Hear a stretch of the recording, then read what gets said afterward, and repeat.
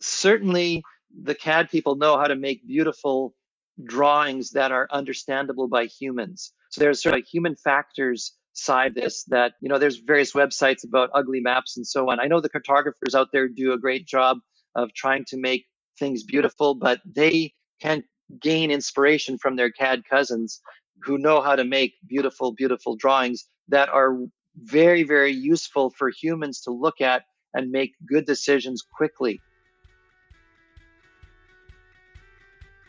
Hello and welcome to another episode of the Mapscaping Podcast. My name is Daniel and this is a podcast for the geospatial community. My guest on the show today is Dale Lutz, and he is the co-founder of a company called Safe Software. They're the ones behind the feature manipulation engine FME. Dale's been on the show before. First time he was on the show, we were talking about the evolution of geospatial file formats. Now, this might not sound that interesting, but Dale is an incredibly entertaining speaker. He's a wonderful guest, and I would highly recommend that you go back through the podcast feed, find that episode, and listen to it. I'm sure you'll get a lot of value out of it. In this episode with Dale, we're going to be talking about GIS and CAD, and we're going to be doing a little bit of comparing and contrasting these two systems. So the hope here is that we can demystify some of the issues we run into sometimes as geospatial professionals when we're translating between these two worlds. Just a few quick messages from me before we get into the episode today. I can see that a lot of people are listening to the podcast on the website. So if you're a podcast fan like me, you will know that listening to a podcast in a podcast app, when you subscribe to a podcast through an app, through a podcatcher as they're called, the experience is significantly better than listening from a website. So if you haven't subscribed, I would recommend that you do so. That it'll be a much better, cleaner experience for you. I also just want to take the time now to really thank the fans of the podcast out there that are sharing the podcast with other people that might enjoy it. This is how this podcast is going to grow. This is how we're going to grow the community. And this is how we're going to spread the word about geospatial. And I really appreciate those people that are taking the time to recommend the podcast to a friend. Thank you very much. Okay, that's it from me. Let's get into the interview with Dale. Hi Dale, welcome back to the podcast. Thanks for taking the time to do this. I know that you guys have been really busy with your FME World Tour, but you've taken the time to talk to me again, and I really appreciate that. The first time you were on the podcast, that was back in episode 43, and we were talking about the evolution of geospatial file formats, and that might sound boring, but you did an amazing job of making it interesting and sort of really talking us through what it looked like back then, what it looks like today, and where we might be going. So anyone listening to this, if you haven't listened to episode 43 already, I would encourage you to go back and do so. And today we're going to be talking about GIS and CAD. And just before we dive into that, perhaps you could take the time just to give the listeners a brief introduction to yourself and your background. Thanks, Daniel, for having me back again. My name is Dale Lutz. I have worked with spatial data basically more or less since I graduated from university way back in '88. And in 1993, started a company called Safe Software with my friend Don Murray. Back then, there was two of us, and we started off to build translation software for an emerging format called SAIF, SAIF, which was really a grandfather in many ways of modern GML. And what's really interesting about that beginning was that one of the very first things that people wanted to move in and out of SAIF was data that was held in CAD files. And so we started by mentioning my previous podcast around the evolution of data formats. I think today we're going to be talking about those early amphibians coming out of the primordial ooze up onto the shore, and that would be the CAD files, and then being transformed into maybe the mammals that are the GIS files. The CAD people will be mad at me for that analogy, but hey, look, the crocodiles are still around, so they don't go anywhere. I don't know what to say, Dale. When you have an opening like that, I'm just not sure where we should go from there. That was radio gold. Okay, so it's clear where your allegiance lie. They are to the GIS, to the geospatial world. But we're going to talk about both today, GIS and CAD. So I think a lot of people listening to the podcast will have a really good understanding of what GIS is. So let's jump over to the primordial ooze. Let's talk about CAD, computer-aided design. What is it? Why is it so different to GIS? You have to go way, way, way back and think about the early days of using computers to help represent things that are in the real world. And before there was GIS as we know it, people were drawing buildings and they were drawing facilities using computer aided design tools or CAD. And if you go super far back, there was the Intergraph Design System, IGDS, that was run on PDP 11s. And that's relevant because to actually build a translator for at least the older design files, you had to understand PDP 11 integers and floating point and crazy things like that. And so those things were very slow, and so you had to have a very optimized way of storing a drawing so that you could quickly see it on a screen and that humans could work with it. And that led to a whole set of design decisions that worked extremely well for that purpose. But then when people started to try to do more complex mapping using this kind of technology, they were very successful, but it caused a lot of interesting and hard trade-offs, which I'm hoping we get to explore. I may break into that song "Nobody Knows the Trouble I've Seen," um, because these old ancient systems were never imagined to be storing complex attribution and the kinds of things we now take for granted in the GIS world. And so that's over on the MicroStation. MicroStation was a PC clone of Intergraph Design System, which really used the same file format as the PDP-11, but allowed it to run on a PC. Independently, we had our AutoCAD friends come out of a different kind of angle, and they became extremely popular as well. Where we're located in British Columbia, the early mapping was actually largely done in MicroStation, but other places, especially utility companies, a lot of the early mapping was done using AutoCAD. They were using AutoCAD to design facilities, and they said, hey, wait a minute, we can also start to map where our assets are out there. We'll just keep using the tools we know. So you have very skilled people, very good at collecting data, very great tools for collecting data. But now we want to start to attach meaning to things, and that's where the game gets interesting. So let's talk about that. Why is it difficult to attach meaning to CAD data? What is it about the data structure that makes that something that's not that easy? Fundamentally, the CAD systems were designed, as my one colleague said, they were designed to produce drawings for humans to read. So they were designed with the idea, I'm going to design a floor plan and I'm going to give it to the guys that are going to build this. And those people will be able to understand what is implied by what I have here, and they'll know what to do. That is a different thing than a computer understanding that and knowing what's going on. So those CAD drawings did not have ways of embedding what we would call attributes in the GIS side or properties. It was clunky. And the early ones really had almost no way at all. And so if you go back, my little song about the trouble I've seen, those early MicroStation files, people would realize, well, wait a minute, this is a 2D file, but inside MicroStation, there's a provision for a bounding Z value or Z value, a Z low and a Z high. That's not being used in my 2D drawing file. So I know I'll put information in there. I'll put a database key. I'll put property like parcel identifier number in the Z low and the Z high. These are the kind of crazy things that people did to shoehorn information in where it was never meant to belong. And so then we were fortunate enough to have these early problems and had to design a tool flexible enough for anyone to come along and start being able to pick those pieces out. Over on the AutoCAD side, people would put really crazy things inside of blocks. So the symbols had ways of tucking information in there. There were block attributes you could put in. And so then, all right, let's start putting information in those things. Or we'll put a label down and we'll put the label inside of the area. And so that will mean that that area is a certain kind of forest just because it says spruce tree on it. And a human can see that, but for a computer to figure that out, the computer has to, first of all, connect the boundary lines into a polygon and then do a point and polygon test to fish out the labels. And so these are the kinds of mismatches between a GIS approach where you actually have information, rich information attached to each piece of geometry versus the CAD where it's usually just implied or worse, encoded.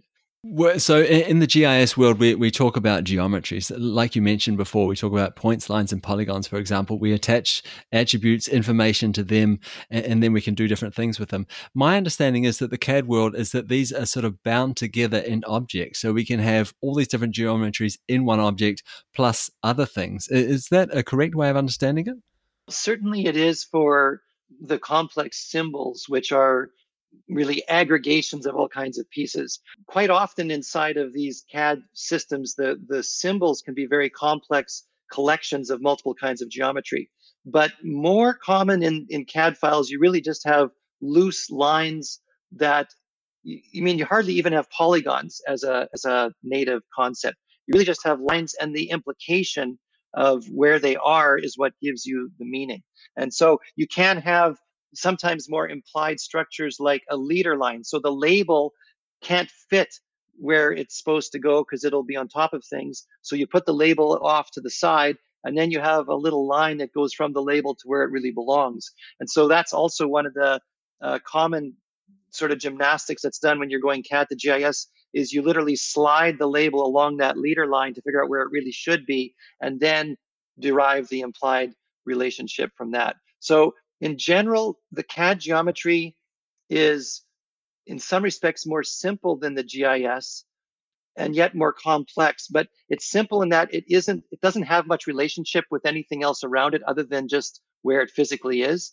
But it's more complex because you can have things like splines and arcs and other kinds of things which GIS didn't really used to have, cones, kind of complicated 3D things. So it's a really a mixed bag. I think, again, a lot of the people listening to this podcast will understand that this sort of crossover between GIS and CAD. We understand they're two different systems. They don't always play nicely together, but they're really important sources of information for each other. So why are they so different, but yet they're so important to each other? Why can't we easily translate between them? It's kind of the fundamental starting point of each is different. And so if you think of GIS, you have a more structured, it's really a data management kind of situation. You're going to have schemas defined, you'll have very clear specifications, and it's very hard for anyone to go rogue and start abusing that. Whereas in the CAD world, it's much more of a wild west. And so you can give suggestions on how it should be used, but the CAD technician can sit down and they can draw anything they darn well want, and nothing about that system is going to stop them.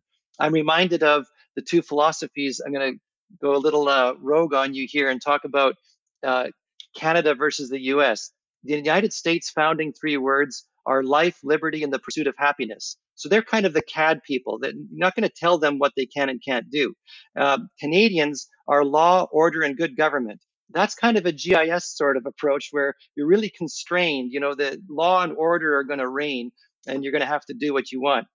We have gotten into situations where there's mass CAD to GIS migrations. And when that's going on, a very key part of those is a data quality step. So even if there were CAD specifications, they may not have been followed. And so it's a very common thing to run a transformation where you just read the CAD file, check against a spreadsheet of what's known to be allowed, what colors should have been used, what line styles, what level or layer names, and anything that doesn't match that, you punt it back and you say to the CAD technicians, please clean this up. This is stuff that doesn't adhere to anything in the spec.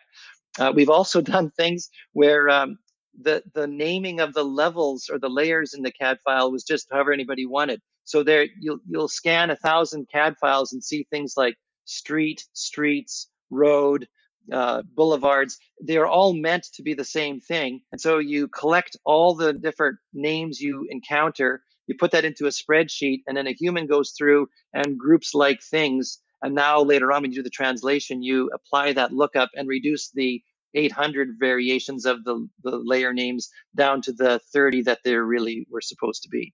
So when I hear you talk about this, it sounds like it's not just a difference in data models. It also feels like it's a difference in mindset. You know, how we approach and solve problems depending on what piece of software you're using. Do you think that would be a correct assumption? Yes, very much. Now, having said that, we have also encountered CAD deployments that have gone in with a very rigorous mindset. and basically built engines for the CAD system that enforces the rules. So, I've talked lots about wild CAD data sets. We've gone into organizations where there are the most beautifully structured CAD files you can ever imagine. And modern systems like, I think it's Maximo, that IBM has, that basically enforce a CAD standard it's for facilities management, but it requires the CAD files to behave. And so there has been a rich market of CAD add-on tools that are about enforcing specifications, and those have resulted in much more tight data models, I would say. When I was talking to my support team prior to this call, they made the reference to something they call new CAD. And it's kind of interesting.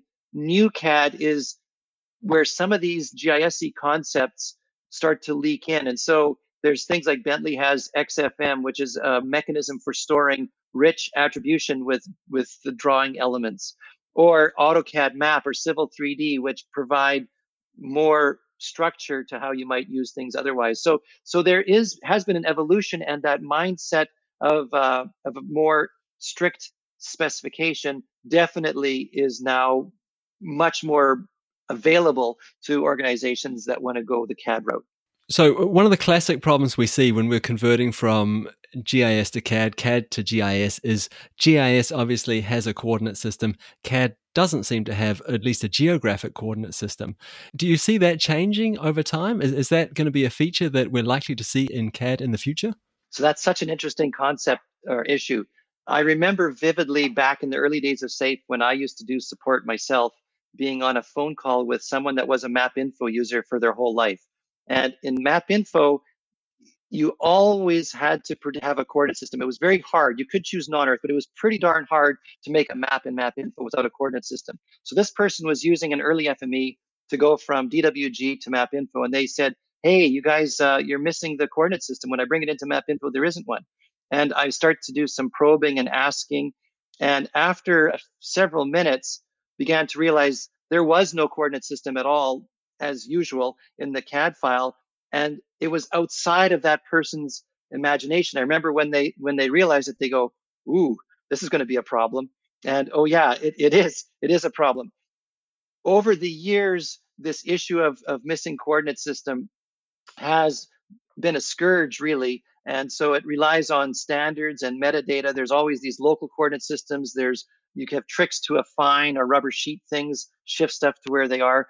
One of the things that we adopted early was inspired by our friends at Esri, where the Esri folks would plop down a coordinate system and sometimes a world file to shift a CAD file. And so if that's sitting there, FME will pick it up. And then when we're producing CAD files, we're a good boy and girl scouts, and we write out the same thing. We put out a .prj. In very modern times, the so-called new CAD that I have spoke about before, things like AutoCAD Map, can have a coordinate system in them. And I just saw rolling by at SAFE in the last week that we're going to be properly writing the coordinate system as well as reading it if you're using things like Civil 3D and AutoCAD Map. So there is a progression there. And yes, this has been a long time challenge. It is something that, as that MapInfo user said long ago, is a real problem. Okay, so it feels like we've got a little bit of an evolution over towards the GIS way of thinking or approach to solving problems from the CAD people. Do we see the same thing on the GIS side? Do we see people moving or systems mindset sort of moving towards a middle ground here?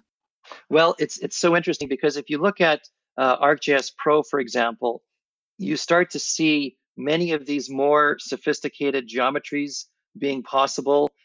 You see, again, I've never been a data collection person, but I'm told that the editing tools in ArcGIS Pro start to have many of the things that CAD technicians love for data capture. So there is a bit of a meeting in the middle of sorts that's happening in the modern tools, I would say.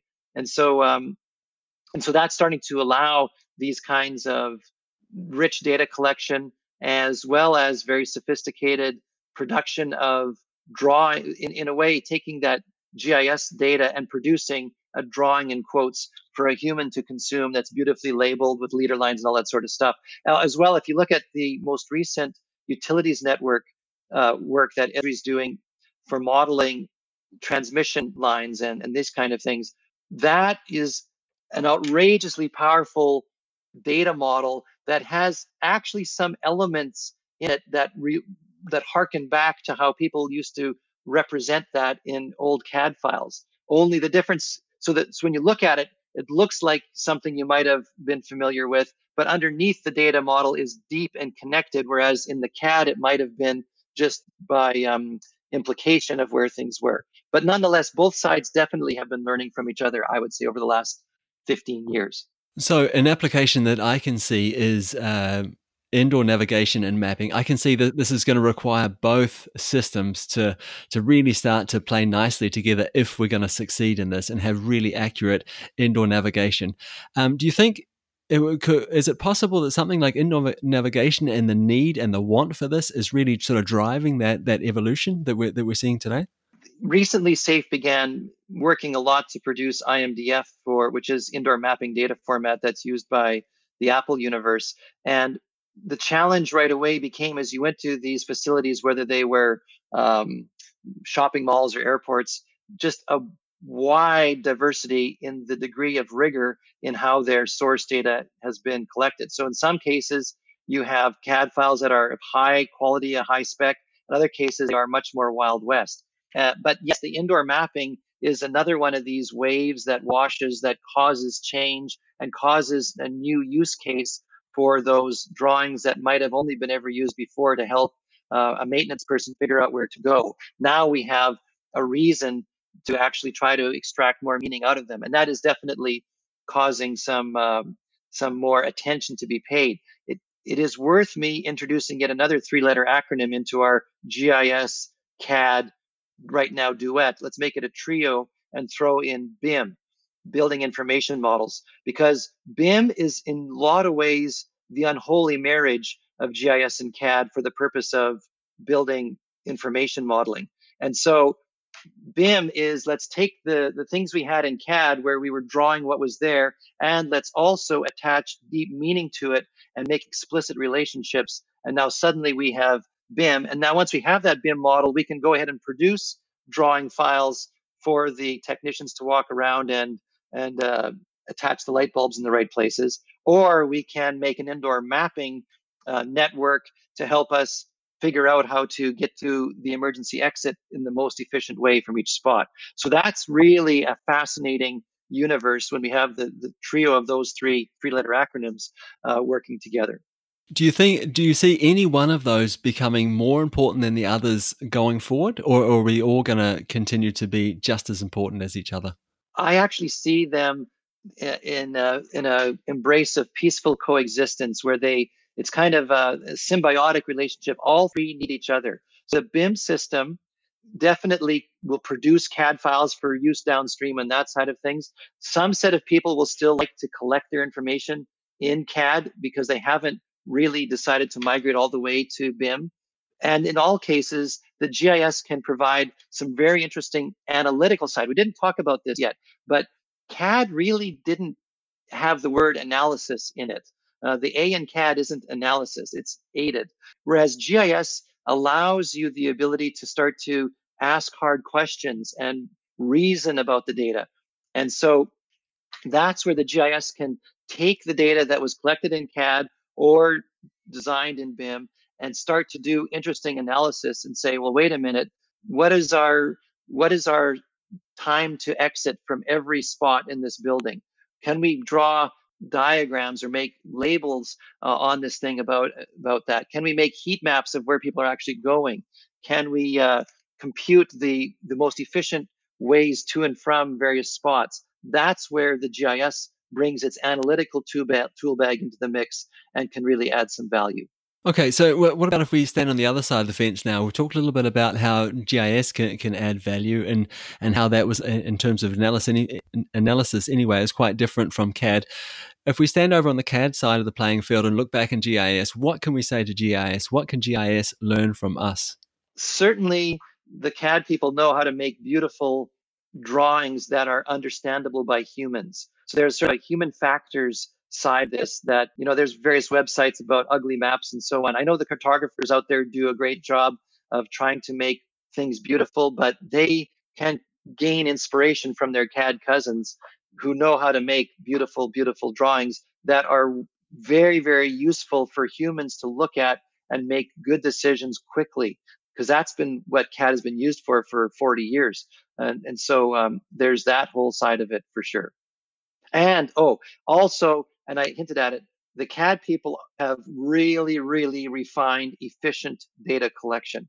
And so the GIS side can look for inspiration to the CAD systems and say, how can we design for really fast, really efficient data collection by experts? I don't know if you've ever watched a CAD technician that's a genius. I had the ability once to watch as a building was being designed by someone using AutoCAD, and their ability to jump between command line, they were typing commands and acronyms and functions by keyboard and then clicking minimally and doing absolute magic. So there's sort of a symphony of shortcuts and minimal mouse clicking actually. I think is something that the GIS people could learn from in terms of basically efficient user interfaces for experts. There's always tension between, can I make something that anybody can sit down and be successful within the first minute? How much am I slowing down the expert by having that? And so the best of both worlds is always the goal. And certainly the CAD people have nailed it as far as really speedy, efficient data collection. So I think we've covered a lot of really, really interesting topics so far in the conversation. I want to sort of move off now and look towards the future.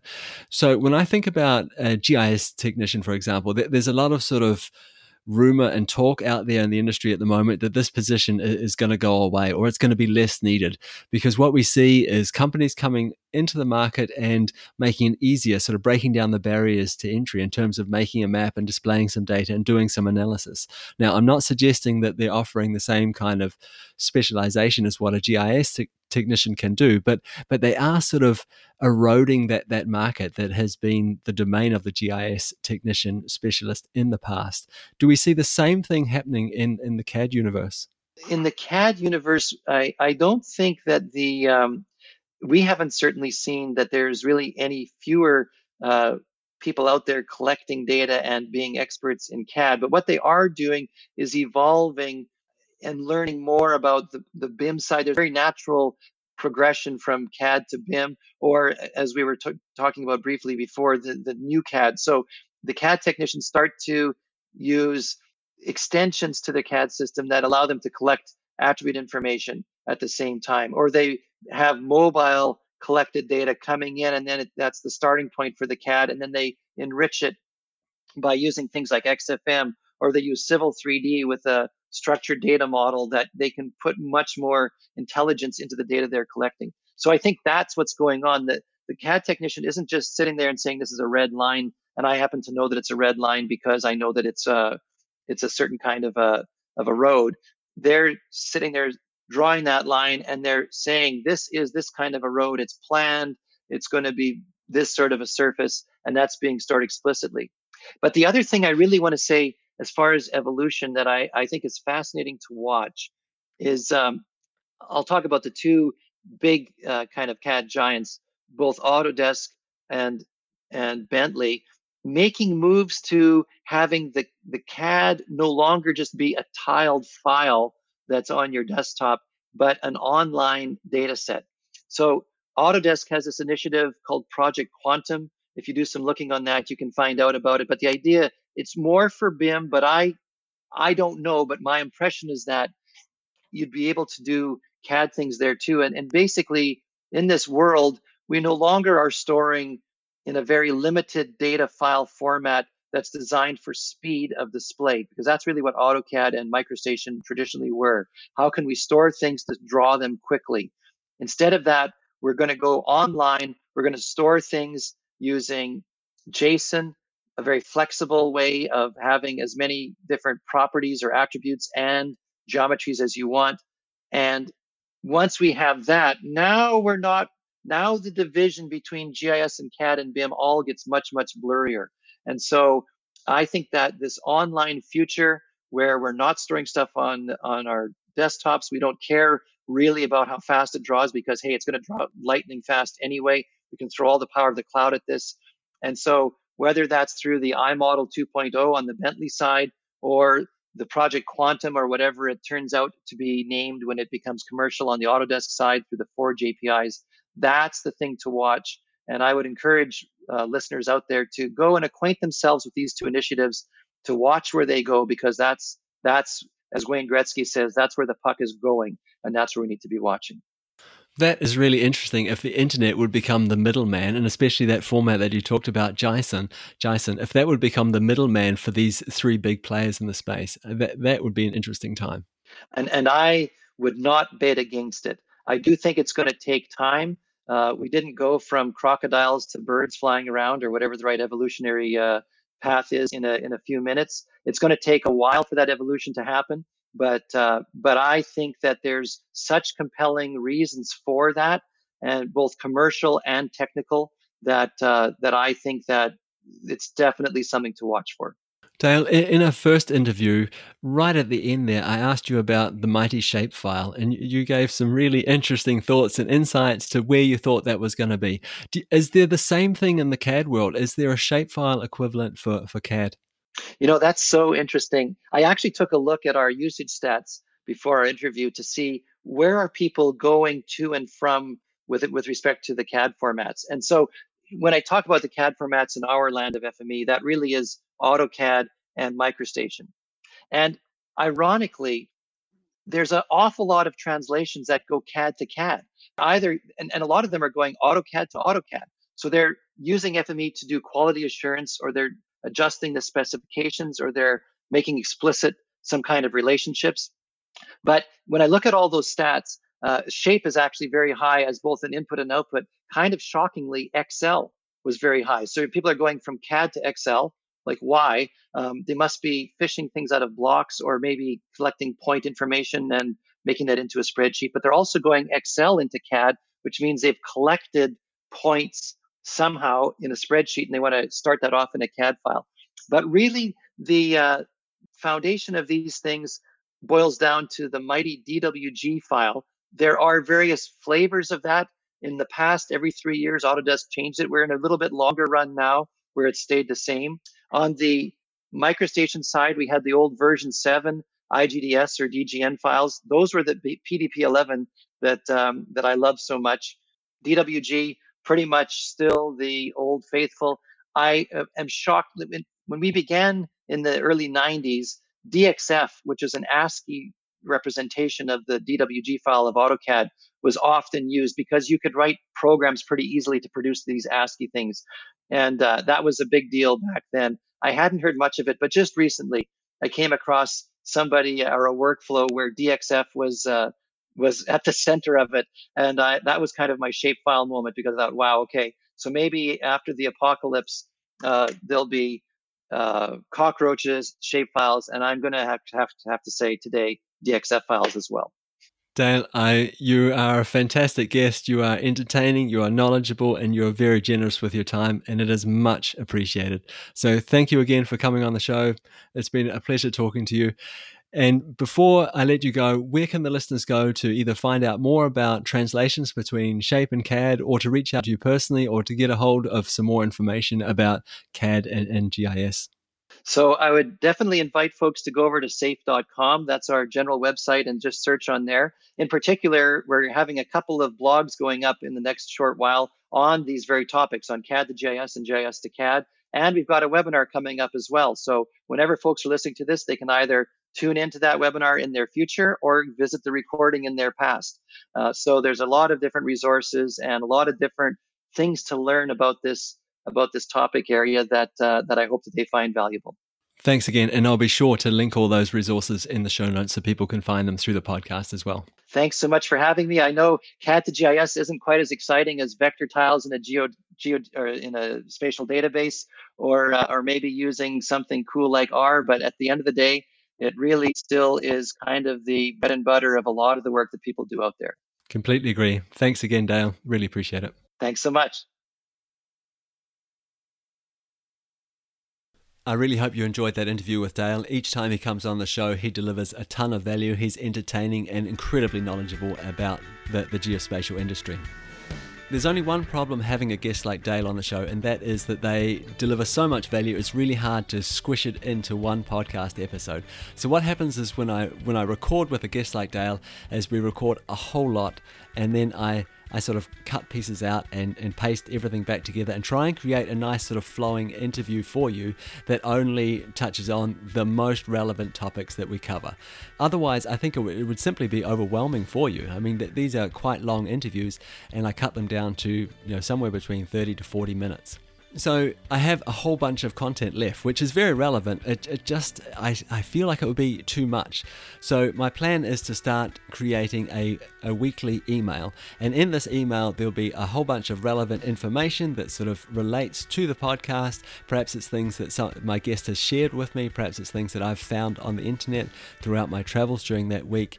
And it'll also include my sort of top takeaways from each episode. So I get it that most people didn't wake up this morning thinking, hey, I wish I got more email. So I'm going to keep this short, I'm going to keep it concise, and I'm going to keep it very, very relevant. If this is something you are interested in being involved with, if you're interested in receiving a weekly email with a lot of this other exclusive content which doesn't make it onto the podcast, as well as sort of my top takeaways from each episode, go to mapscaping.com/podcast, and I'll have a lot of information there of how you can join, how you can sign up, how you can be a part of it. And that's it for another episode of the Mapscaping podcast. My name is Daniel, and it's been a pleasure being your host again this week. I really appreciate you taking the time to tune in. As always, if you have any questions, comments, or feedback about the podcast, I would love to hear from you. You can either go to mapscaping.com/podcast, join our email list to send me that feedback, or contact me on social media. If you just search for the Mapscaping podcast, I'm sure that you'll find me. Thanks again. Appreciate it. Talk again next week. Bye.